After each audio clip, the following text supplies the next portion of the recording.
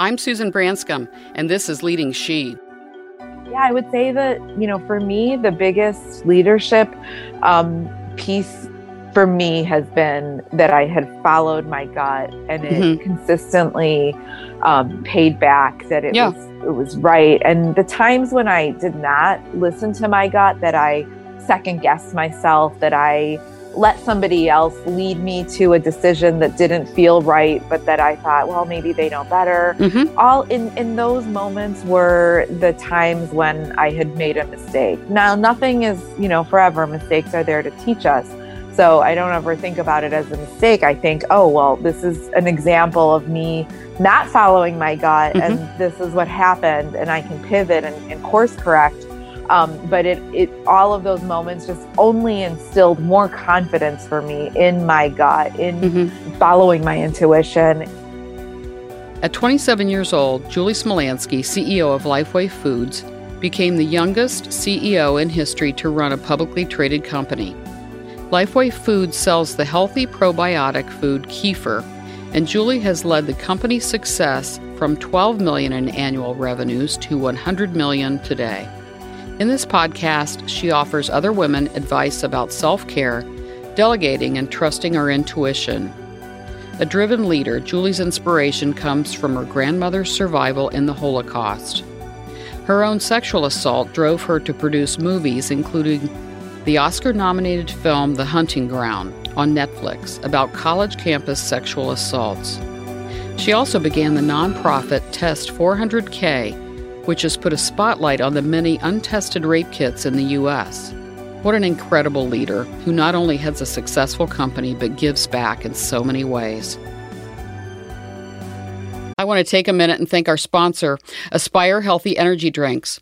I was introduced to Aspire when I interviewed Kim Feil, a successful executive and part owner of Aspire Brands, Inc. Check out Leading She episode 13. I love them. Aspire Healthy Energy Drinks are great tasting, lightly sparkling healthy energy with no calories, no sugar, and no carbs. Aspire has healthy caffeine from green tea for smooth, sustained energy with no jitters, and B and C vitamins that give me focus. I maintain a healthy and very busy lifestyle and drink Aspire every day. I hope you will try Aspire drinks. You can find 9 great sparkling Aspire flavors at aspiredrinks.com. Use the code 10ASPIRE10, the number 10, the word Aspire, and the number 10 at aspiredrinks.com to get the Leading She listener discount. I'm very excited today. I have a special guest who has such a fascinating story of female leadership, not only in her company, but some really important nonprofit initiatives. I want to welcome Julie Smolyansky, CEO of the publicly held company Lifeway Foods. She became the youngest CEO of a publicly held firm when she took over Lifeway Foods at the age of 27 in 2002 upon the death of her father. Since she has taken over the company, the revenues of the company have grown from $12 million annually to right around $100 million today. She's expanded the company internationally. So welcome, Julie. Thank you for having me. I'm excited to talk to you. Oh, yeah. I am very excited. I'm getting my goosebumps again because I just loved learning about your background and some of the initiatives you've done. Let me talk about your career and kind of go into questions for you. Perfect. The Lifeway Foods product, Kefir, is an Eastern European food product which has many health benefits as a probiotic. This is a dairy product. There is science that shows that the gut affects many areas of the body, including our brain and mood. And we're going to talk about the product, but I want to talk about your background too. Julie has been named to Fortune Business 40 Under 40, Fortune's 55 most influential women on Twitter, and Fast Company's most creative people in business 1000. She is a graduate of University of Illinois in Chicago. She serves as a member of the United Nations Foundation Global Entrepreneurs Council and was part of the 2015 class of Young Global Leaders of the World Economic Forum. She's produced several films, including The Homestretch, Honor Diaries, and The Hunting Ground. In 2013, Julie co-founded a nonprofit and launched Test 400K, an organization dedicated to advocating the end of the backlog of 400,000 untested rape kits in the U.S. She lives in Chicago and is the mother of 2 girls. So welcome again, Julie. Thank you so much for having me. I'm tired from listening to my bio. I'm not done. Just wait.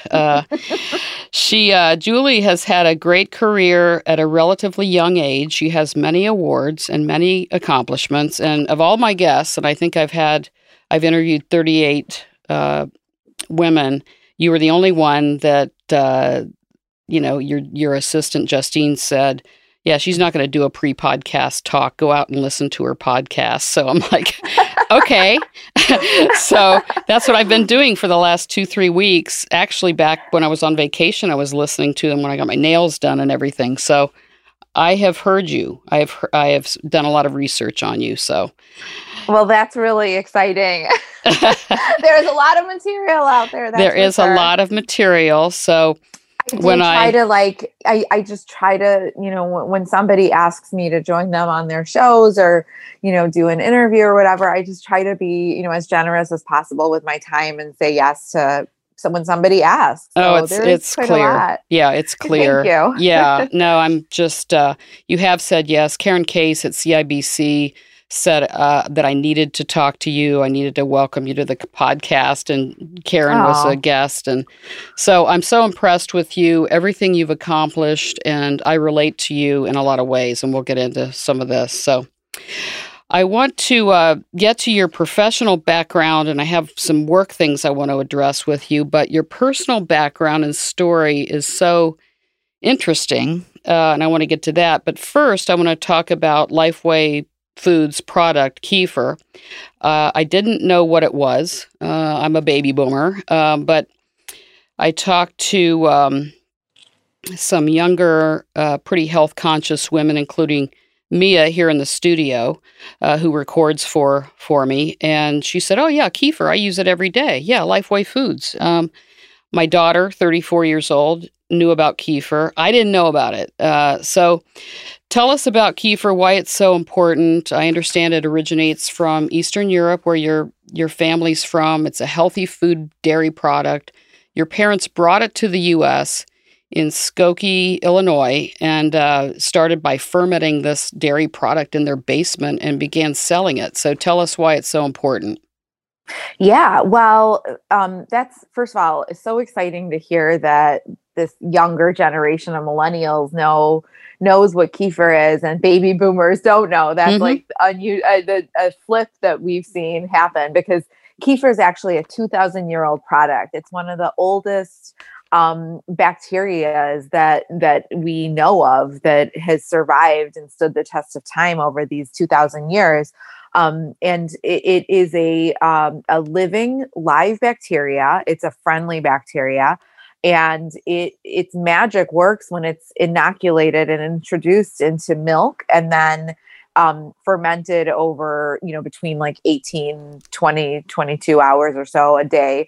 And the chemical reaction between the bacteria and the lactose of the milk, the lactic acid, and it creates this effervescent, bubbly beverage that almost like the thickness of a smoothie or a milkshake or something, and it tastes like yogurt. Like if just you're familiar with yogurt or buttermilk, maybe it's got that kind of a taste. And it's drinkable, and it's really, my ancestors considered it to be a gift from the gods. They said that they felt better when they consumed it. They just intuitively felt better. And I always say they felt better. They knew in their gut that they felt better. And there was something special and magical about this product. And it was Cleopatra bathed in it. Marco Polo wrote about it in his travels. So it's got a very storied history, lots of anecdotes associated with it. And then it was in 1908, just 100 years ago or so, when Dr. Elie Metchnikoff, who's considered the grandfather of immunity, he did and published his first studies, the first studies that we know of around the medical and health benefits, the impact of kefir and fermented dairy on our bodies, on our gut, on our microbiome. And this launched 100 years of thousands of research articles, studies, originally first being conducted in Europe and throughout European countries, mostly in other languages. And it took, for my family to immigrate and migrate here in 1976. Mm-hmm. And the research and the word, that my family started, really talking about the research and whatnot. And then that prompted, American researchers to jump on board and confirm Dr. Metchnikoff's research and other scientists. And so, we now know so much more about the impact of gut bacteria, of friendly bacteria, of kefir and probiotics and fermented foods and the microbiome. And we haven't even scratched the surface. We think we know a lot, but we haven't even scratched the surface. Every few days, we're just learning about new conditions, new ways that the kefir can help the body. Even around COVID, we've seen studies now happen and being published around the fact that kefir can help reduce COVID. It can help reduce symptoms of COVID and help boost your immune system. And so that's very powerful. But there's also new research around the gut and mind and mood boosting elements. Yes. That kefir can help reduce stress, depression, and anxiety. So we have so much to learn, but we do know that there is so much great benefits to consumption. And so it's got this 2,000-year history that science has finally caught up to the stories. Yeah. Kefir isn't something I was familiar with, but I do take a probiotic and I am very health conscious. So you can be assured that your sales will go up from Cincinnati, Ohio. I'm going to order some things. You have a lot of products. So, before we get into your professional experience, I want to talk about your background because it's so unique. Julie came to this country in 1976 at 1 year old. Her parents were a group of 49 people who were Soviet Jews seeking exile from the Soviet Union and were refugees coming to the U.S. Your great-grandparents were murdered in the Holocaust.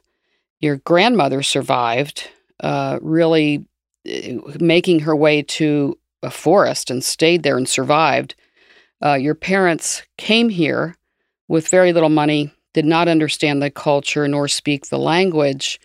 Your father was a mechanical engineer. Your mother started a deli. So talk about this really unique background and how it's influenced you personally in your life. Yeah. I mean, my family story has really inspired me my entire life. And has kind of just given me a reason to push and thrive, not just survive, but thrive. When I think about the fact that my grandmother survived the Holocaust and the work that it must have taken, the strength and courage to survive the Holocaust and World War II. And then I think, the magic, the just all of the journey, the destiny to have her survive, and what was the purpose of that, and then for her to have my father, and then for my parents to have me, that there was some greater reason for that. And so it was kind of an existential consideration that I have about my family and myself, and all the miracles that had to happen along the way for me to be in this place, and that I'm really standing on the shoulders of my ancestors who did everything they could to thrive, to live and thrive so that I could thrive. And so I feel that I just, to whom much is given, much is expected. And I want to live out their dreams for their generation. We always talk about that whatever we're doing, it's for the next generation. We want to leave something for pass the baton, whatever. And I really just want to live those principles and those values. And I think about them all the time. Yeah. Yeah. It's almost like I mean, I didn't have that background, but I mean, it's almost like, it sounds like you're saying, your grandparents were murdered, your grandmother survived. And it's like, it sounds like you look at it like, hey, I have an obligation, she gave me life, and Absolutely. to give back and just, wow.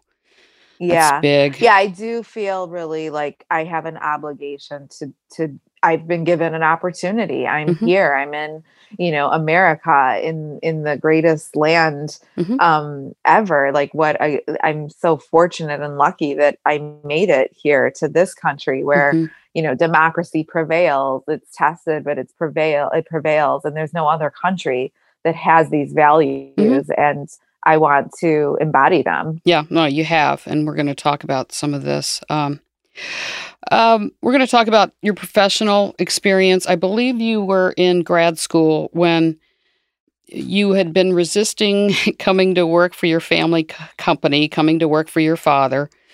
Right. And in 1997, you were at the company one day and you heard your father on the phone with customers and something clicked in you. Talk about that.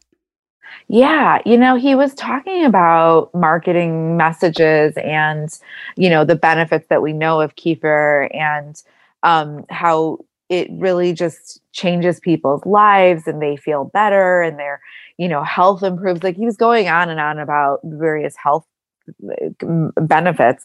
And it just kind of dawned on me that so many of the people I was talking to in the field of psychology, that health was such a big factor in their struggling and suffering. And I just sort of realized it in that moment that, I have the ability to scale my purpose, which was to help reduce suffering. And I could do that through a private company, through a business enterprise. And my father had already built and laid that foundation. And I was really interested in food and nutrition. I was actually interested in how dieting and advertising messaging impacted dieting behavior and people's, just thoughts around their bodies and their self-care and things like that. And so that was the moment when it just clicked, where it made total sense that I would come and help my dad and help build Lifeway and help spread the messaging around kefir and probiotics and gut health. Yeah. So, yeah. You're a good businesswoman. I mean, it's almost like, what we resist sometimes we're like, I'm not going to go work with it. And it's like you had kind of your dad and your mother's, ambition and motivation. And so you did it. Yeah. I think as a kid, a teenager, thought like business is capitalist and capitalists somehow being bad and like the harm of our society. But at that moment, I also saw that business could be a force for good and that, entrepreneurs can change the world. And I really I saw it in that moment and it just made all the sense to me. It was like, here's what I was looking for. This is exactly what I was looking for. And my dad was really thrilled. He just wished I took a business class because I had never taken a business class. And all of my learnings was just really intuitive. And I just picked it up from watching them and, growing up at the dinner table, listening to conversations that my parents had. And so it was really intuitive. I got an education at home. Sure. Business education at home. Yeah. I mean, what I see in you and many women that I talk to in the podcast do this. They have their own companies. And part of their mission, part of what they do is they use it as a platform to work on other things. They have visibility, yes. and that's what you're doing. You're using this as a platform. We're going to talk about some of these initiatives. So, yeah, I see it in you. Thank you. We'll talk about the background, the years of kind of what happened here when you took over the company. Your family brought kefir to the U.S. He formed Lifeway Foods in 1986, took it public in 1988. You joined in 1997, and then in 2002, I'd like you to talk about what happened when your father died suddenly. Yeah. So in 2002, when I was 27, he was 55. He had a sudden heart attack just on a beautiful, sunny summer morning. And he passed away. And that night, when friends would come and gather at my mom's house and, help the grieving spouse and the grieving family, his best friend, just a few feet away from me, said, well, that's it. The company's over. There's no way a 27-year-old girl could run a company, sell all your stock. Lifeway is over. And I would say, I that moment really launched me and fueled me. And I have basically tried to prove him wrong and prove the world wrong every day since that moment. But yeah, I mean, just hearing that, he wasn't a believer in me, that he didn't have faith or confidence, and getting that no really inspired me to push through it and prove him wrong. It fuels me to this day. And I'm sure that, most people can relate to that no, or that door that closed in their face, or, that person who did not have faith. And it's sort of a fight or flight response that kicks in. My fighter response, I've learned I have a very strong fighter response, which has gotten me to where I am, sometimes at a detriment, but that kicked in, and I, just went to work. I put my head down and have been doing it since. I'm really tired. I'm exhausted, but I have a great self-care routine, which helps me refresh and kind of, refuel for any new tasks that come up, and they come up every day. So, so I just, started that minute. It pushed me into a place of courage and strength and fighting warrior spirit. And the next day, the board voted me in. It wasn't, completely easy. Actually, our attorney at the time, he's no longer our attorney, but he was fighting to become like interim CEO. And he was telling my mom and the board that we needed some gray hair on as the CEO, somebody with some gray hair to really lead. And I just gave like a pretty passionate speech, to go against my, 60-plus-year-old securities attorney, and tell the board and convince the board that no, it shouldn't be him, it should be me, and here's why. Right. And I gave a pretty passionate speech. And my father, over the 5 years that I'd worked with him, he had pushed me out in front of every opportunity that he could. He had me present at every board meeting. So here I was, a 27-year-old kid, or even younger, and he had me at every board meeting giving presentations. And at every shareholder meeting, he had me stand up and do a presentation. And when he was asked what would happen, because it's kind of a one-man show at the time, even though we had like 70 employees, it was not quite like the team that we have today. Anyways, everyone said, Mike, you're a one-man operation. What's going to happen if, God forbid, you pass away? And he would always say, well, I've been teaching my children, and I've taught my daughter everything that I know. And I have full faith and confidence that they would be able to take it over without even thinking. And that's literally what happened. But it was his confidence in us, him articulating that in a public way, which really helped, I think, kind of secure our confidence, and secure my confidence, and help me kind of trailblaze.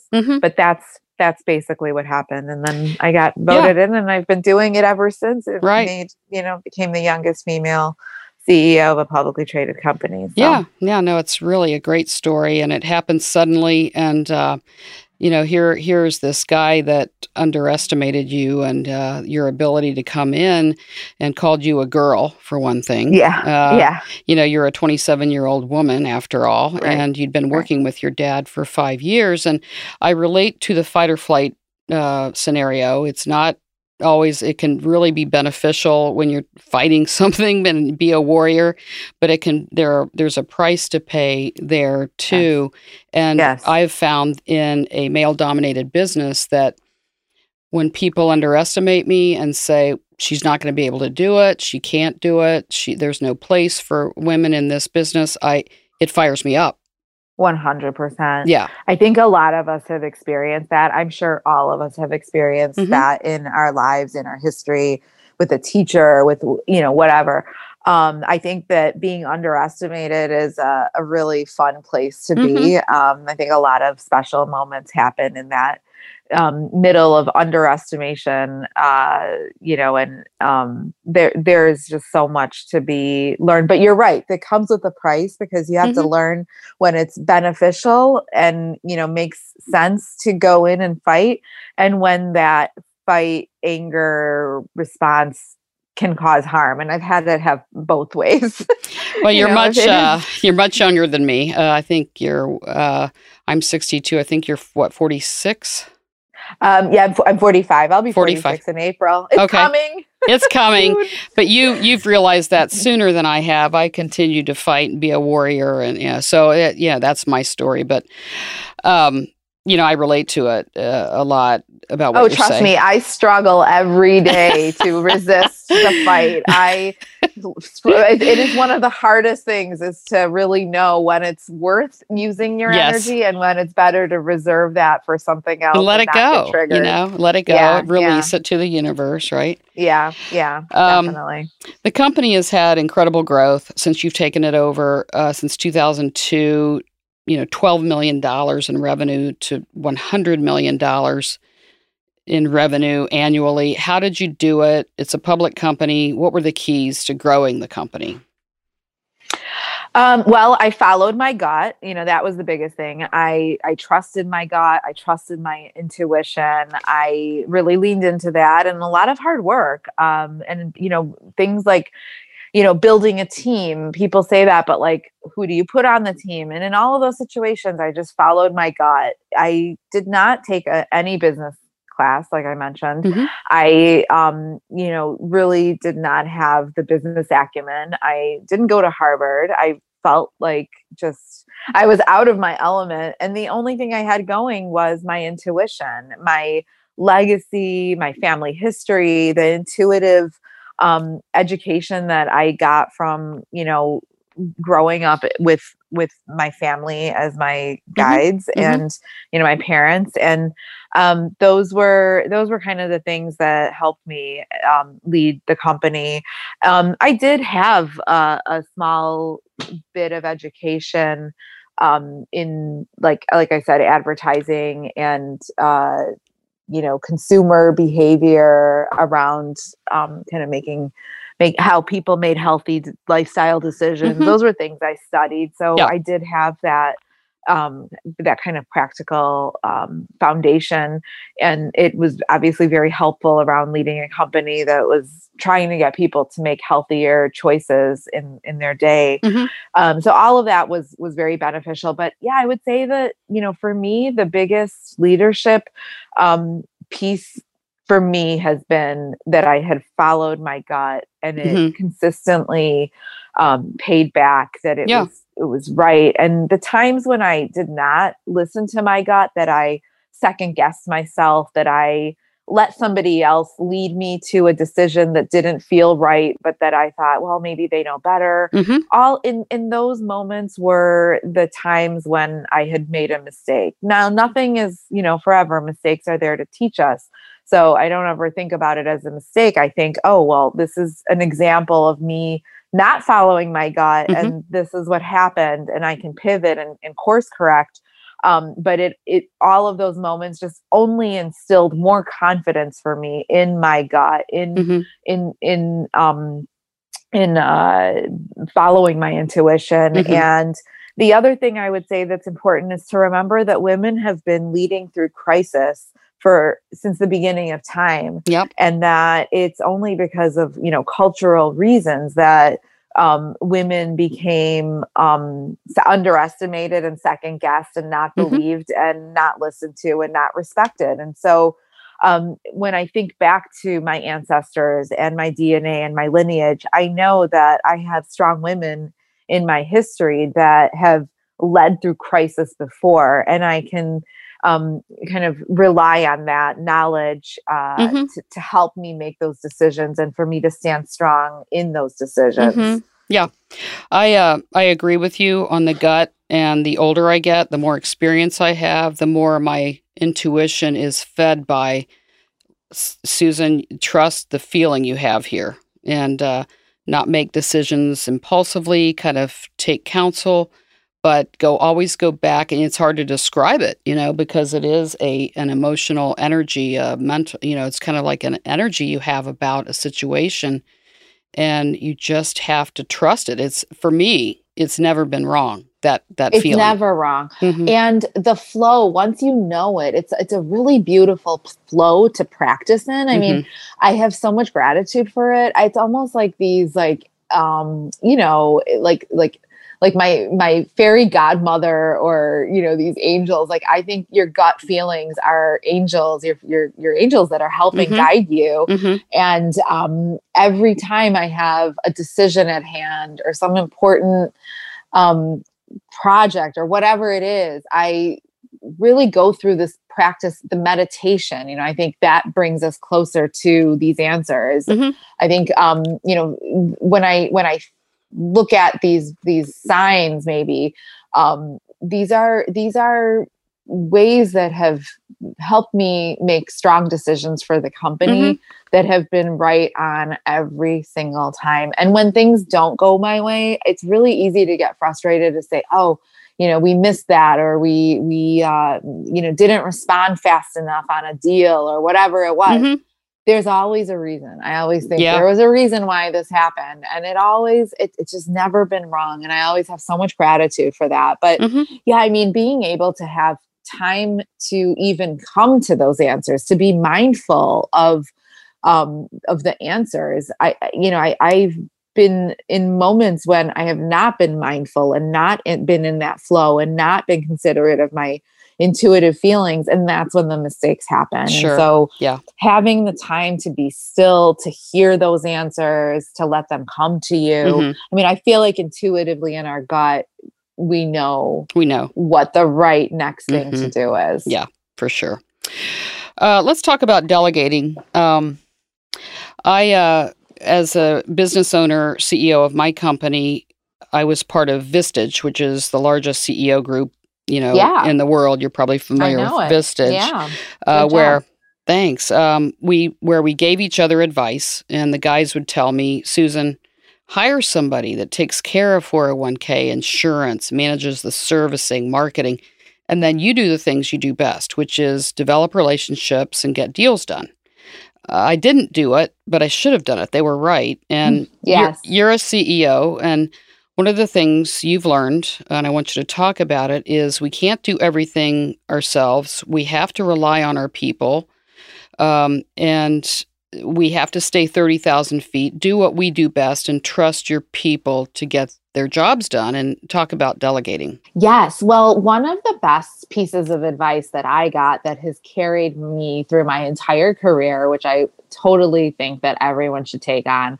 And it was actually through a group like Vistage. It's called YPO. It's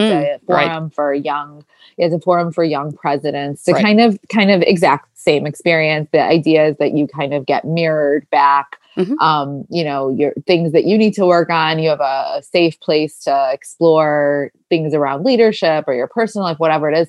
And so anyways, one of the members gave me such great advice. It's Robert Passon. He's the CEO of Radio Flyer, a third generation family business. They make the red wagons, the iconic red wagons.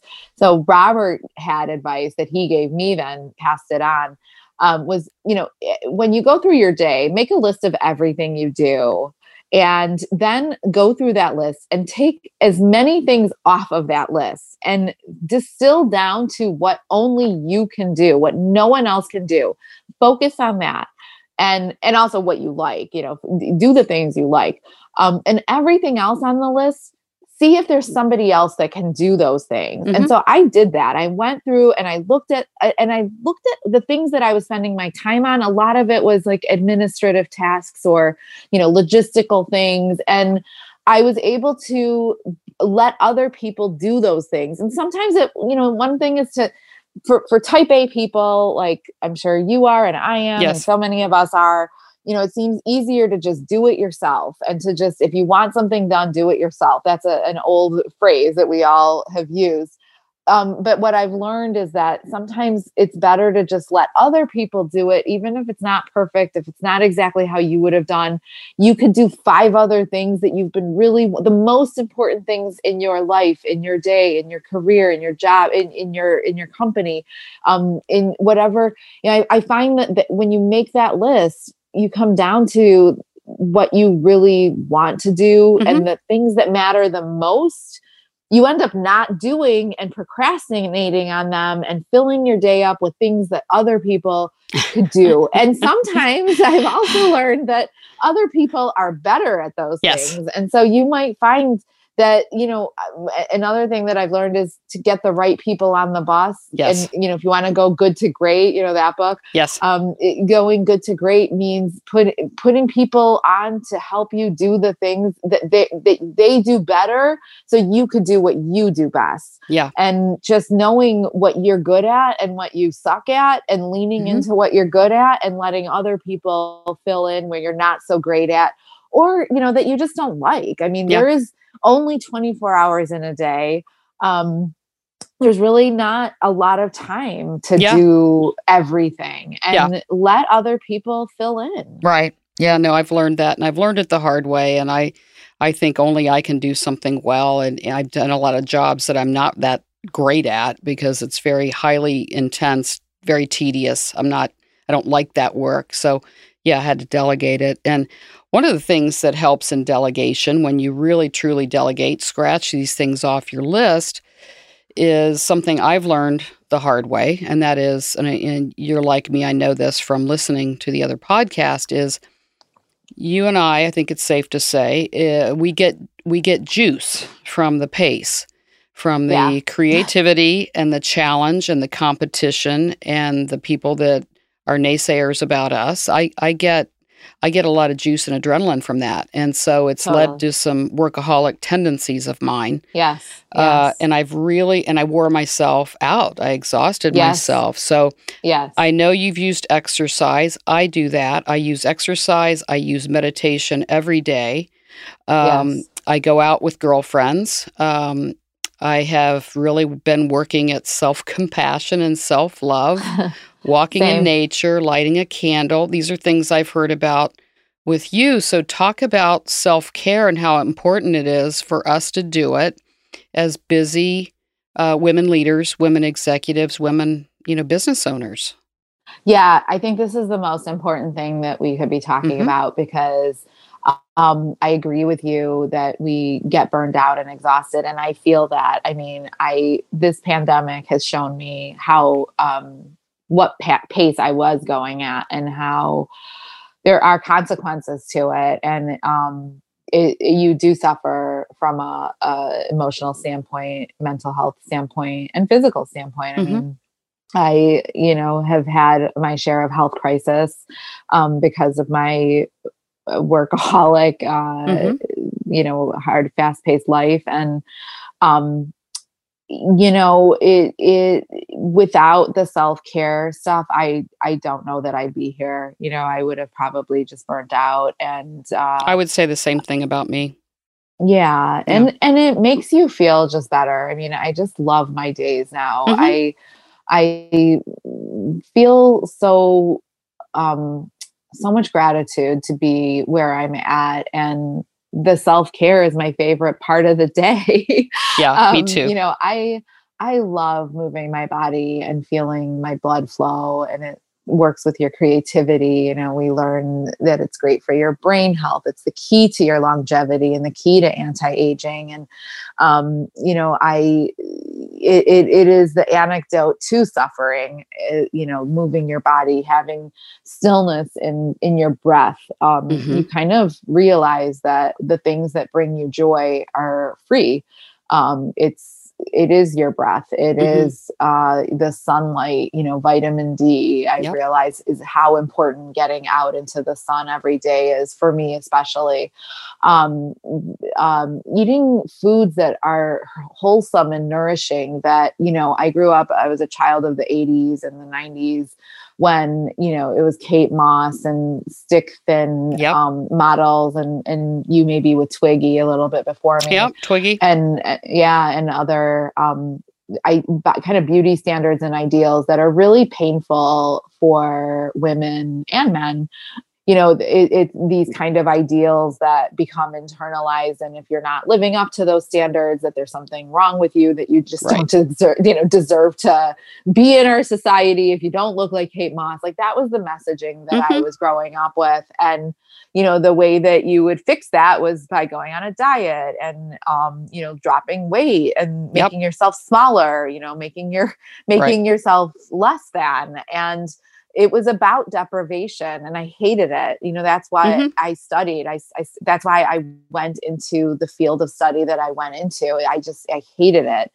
And, learning that the way that we eat, it's about nourishing ourselves and filling ourselves with foods that help us thrive and help fuel our missions and purpose. And if we all did that, we all leaned into that and lived our purpose and had the courage and bravery to do what we were called to do, that to me is really an interesting and appealing way to exist and what I wanted to bring to the rest of the world or my universe. So to me, it's just my career at Lifeway, the messaging, it's all part of the DNA of my DNA, literally and figuratively. But like I love that what I get to do in my career is help inspire people to make those good lifestyle choices that say that they love themselves.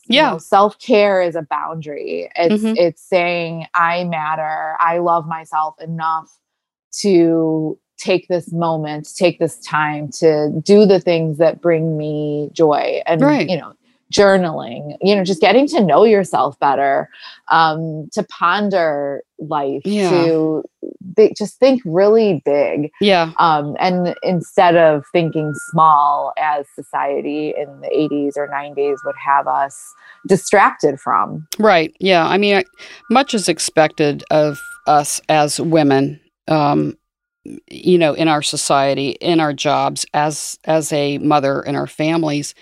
And we're not often valued, and we work very hard, and we don't get a lot of atta-girls, and we have to do that for ourselves. We have to set boundaries around our time. Yeah. So, And I mean, I found myself running at such high speeds, like getting on a flight to go somewhere on a Friday night that I just didn't want to, I especially found it hard to work through weekends because not having a break is really difficult, I think. But anyways, finding that I was about to go on a stage to talk to, hundreds of people and there could be celebrities and it's beautiful and lovely. And none of that mattered because I was so tired and literally walking up a runway or the terminal and having tears in my eyes saying like, I don't want to go. I just want to be home. And those are the moments where it kind of hits you like, whoa, I am pushing too much and I need to take a break and slow I need down. But this pandemic has taught us, right? It's taught us a lot about our stillness, around work, life, boundaries, balance. Where is life and where is work?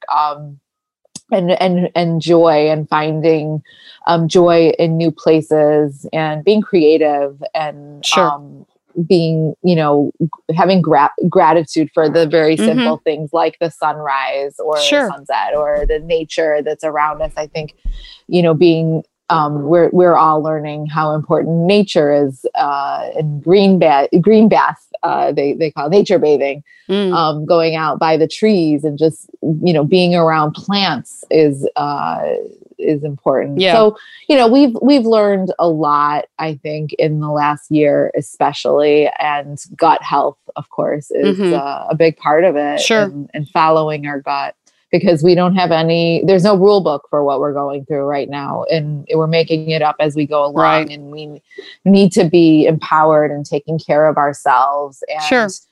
Listening to our grandmother's remedies, great grandmother's remedies, and kind of thinking about what does self-care look like for each of us to get through these very challenging times. Yeah. Well, I want to go to another subject about which I know you are passionate. There is a shocking statistic out there that says that 1 out of 4 women in our country will be sexually assaulted by the time she is 18. Before you began working at Lifeway Foods in 97, I believe you were a counselor, a rape crisis counselor in Chicago. And I'd like to go in this podcast to something in your background that people did not know about you for a long time. And that was that you had been sexually assaulted, and you've said that it's okay to talk about it. But I'd like to go on to some other things with your film and so forth. And so I'd like you to talk about that sexual assault and tell us, you don't have to, we don't have to talk about the details, but talk about this and why you're passionate about it. Yeah. Well, thank you for bringing the question up. I think it's really, really important that we talk about this topic. Like you said, I had experienced my own assault, and shortly thereafter, I would say that I became an activist. Probably again, that fight or flight response kicked in, and I was really angry about kind of what had happened to me, and that was my fight or response, was to become a warrior of this area. And I helped write the first teen dating violence curriculum in Chicago through YWCA when I was a teenager. And I helped, this was even before OJ. So just to give you a little time stamp.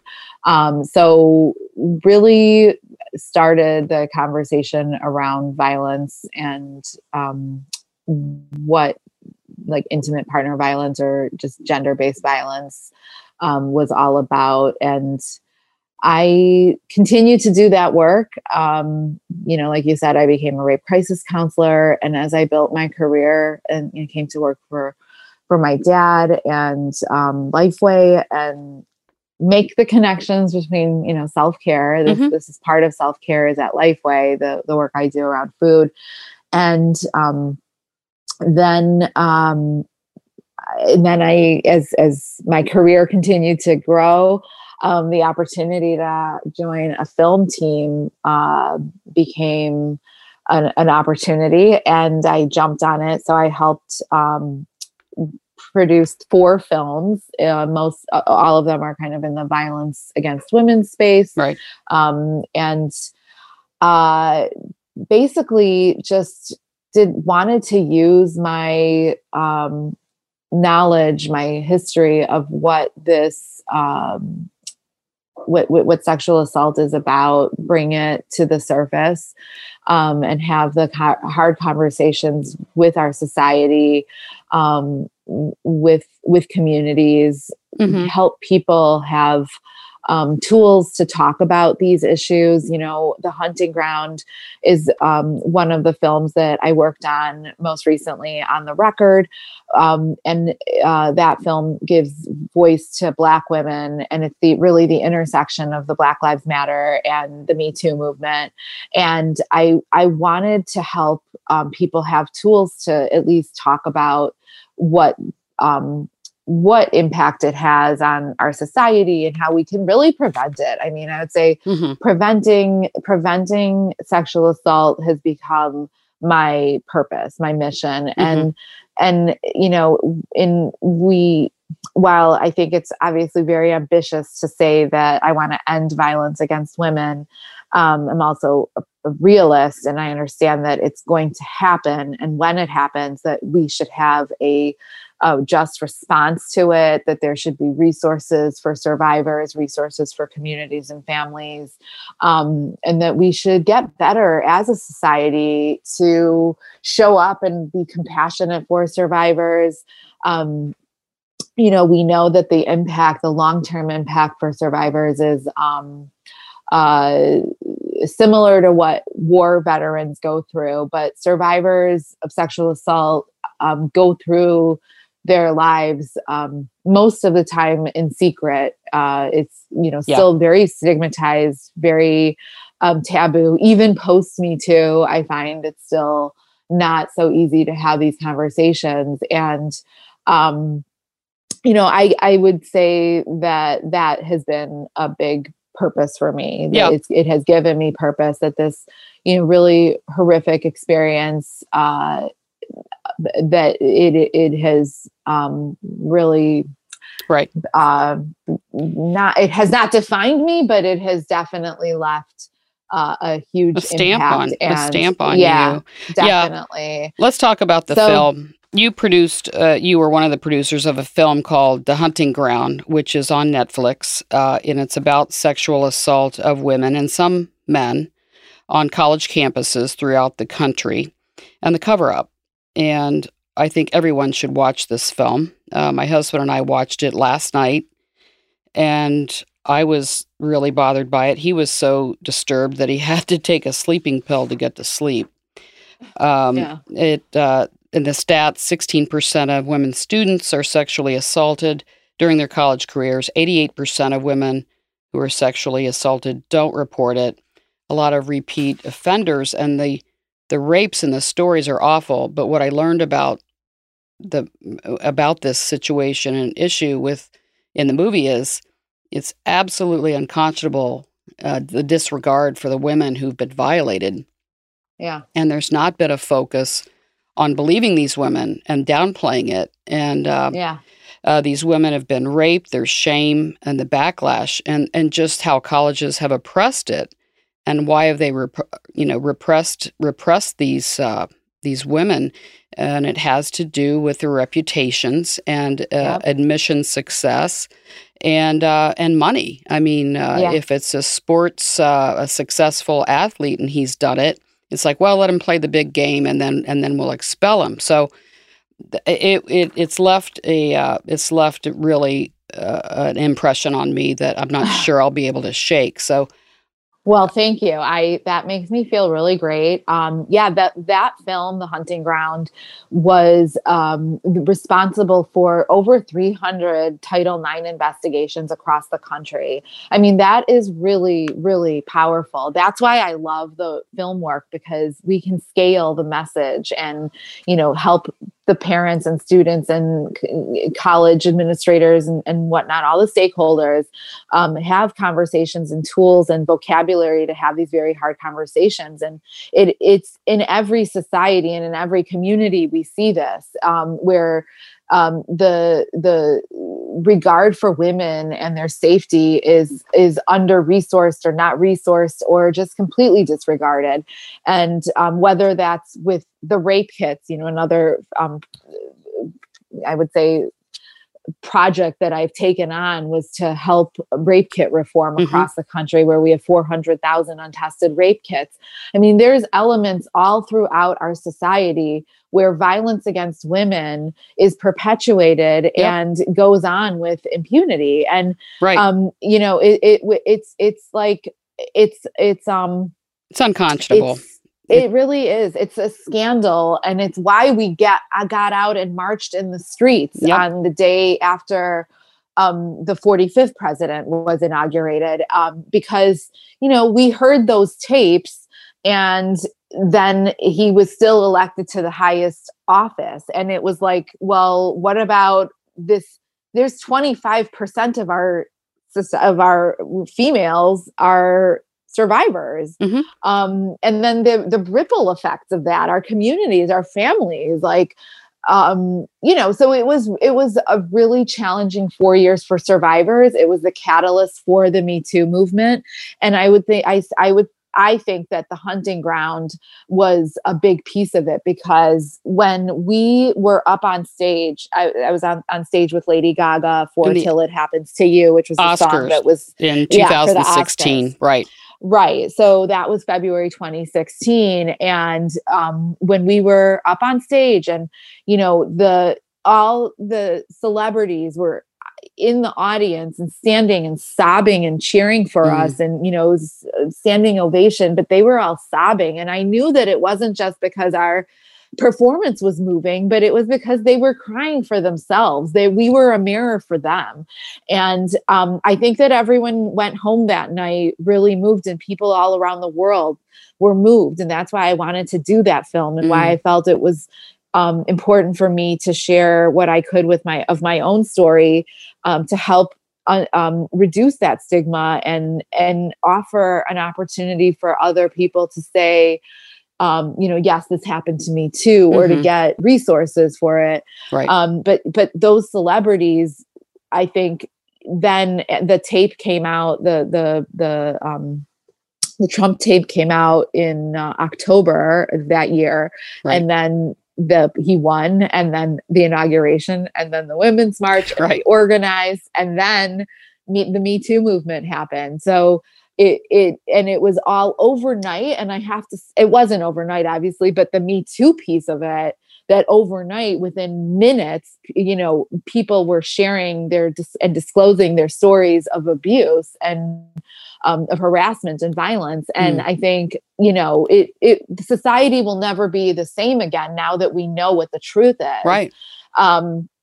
And that was very powerful. But, for me to be working in this space as an activist for 30 years, over 30 years and to see this actually overnight blow up around the world I've fulfilled my mission in life. So it feels like I can rest. Wow. And I can just now care for myself. I feel like the torch has been lit by the next generation, and it's really, really special to be in this place and to be here and watching this happen. Yeah. Well, I mean, I love that you take care of yourself, and congratulations on this work. It's just incredible that you've done this, but I hope you don't stop. I hope you continue. Please do it. I hope you do. Thank you. Yeah. I'm going to end with a question. You've got 2 daughters. I just wonder, you've just got such passion around things, and you see the way the world is and what you've been through as a woman in business, and then with this rape that happened.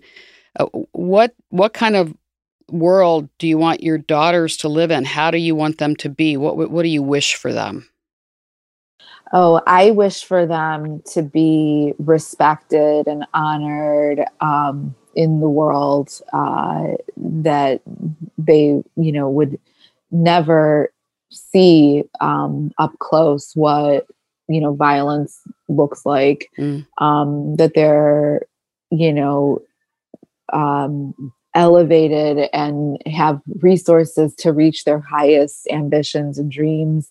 And that, if God forbid, violence or trauma does enter their world, then I want them to have resources and all of the support and help around them to let them know that they could recover and heal and restore wholeness, and mostly that there is light all around them, even in darkness there is light, and that they have the support around them to get through any challenging time, and that that they, they will be able to go further and build a world that is equitable and safe and just for humanity, Yeah. all around the world, I think. That's beautiful. Really beautiful. And they're lucky to have you as a mother. Oh, thank you. Thank you.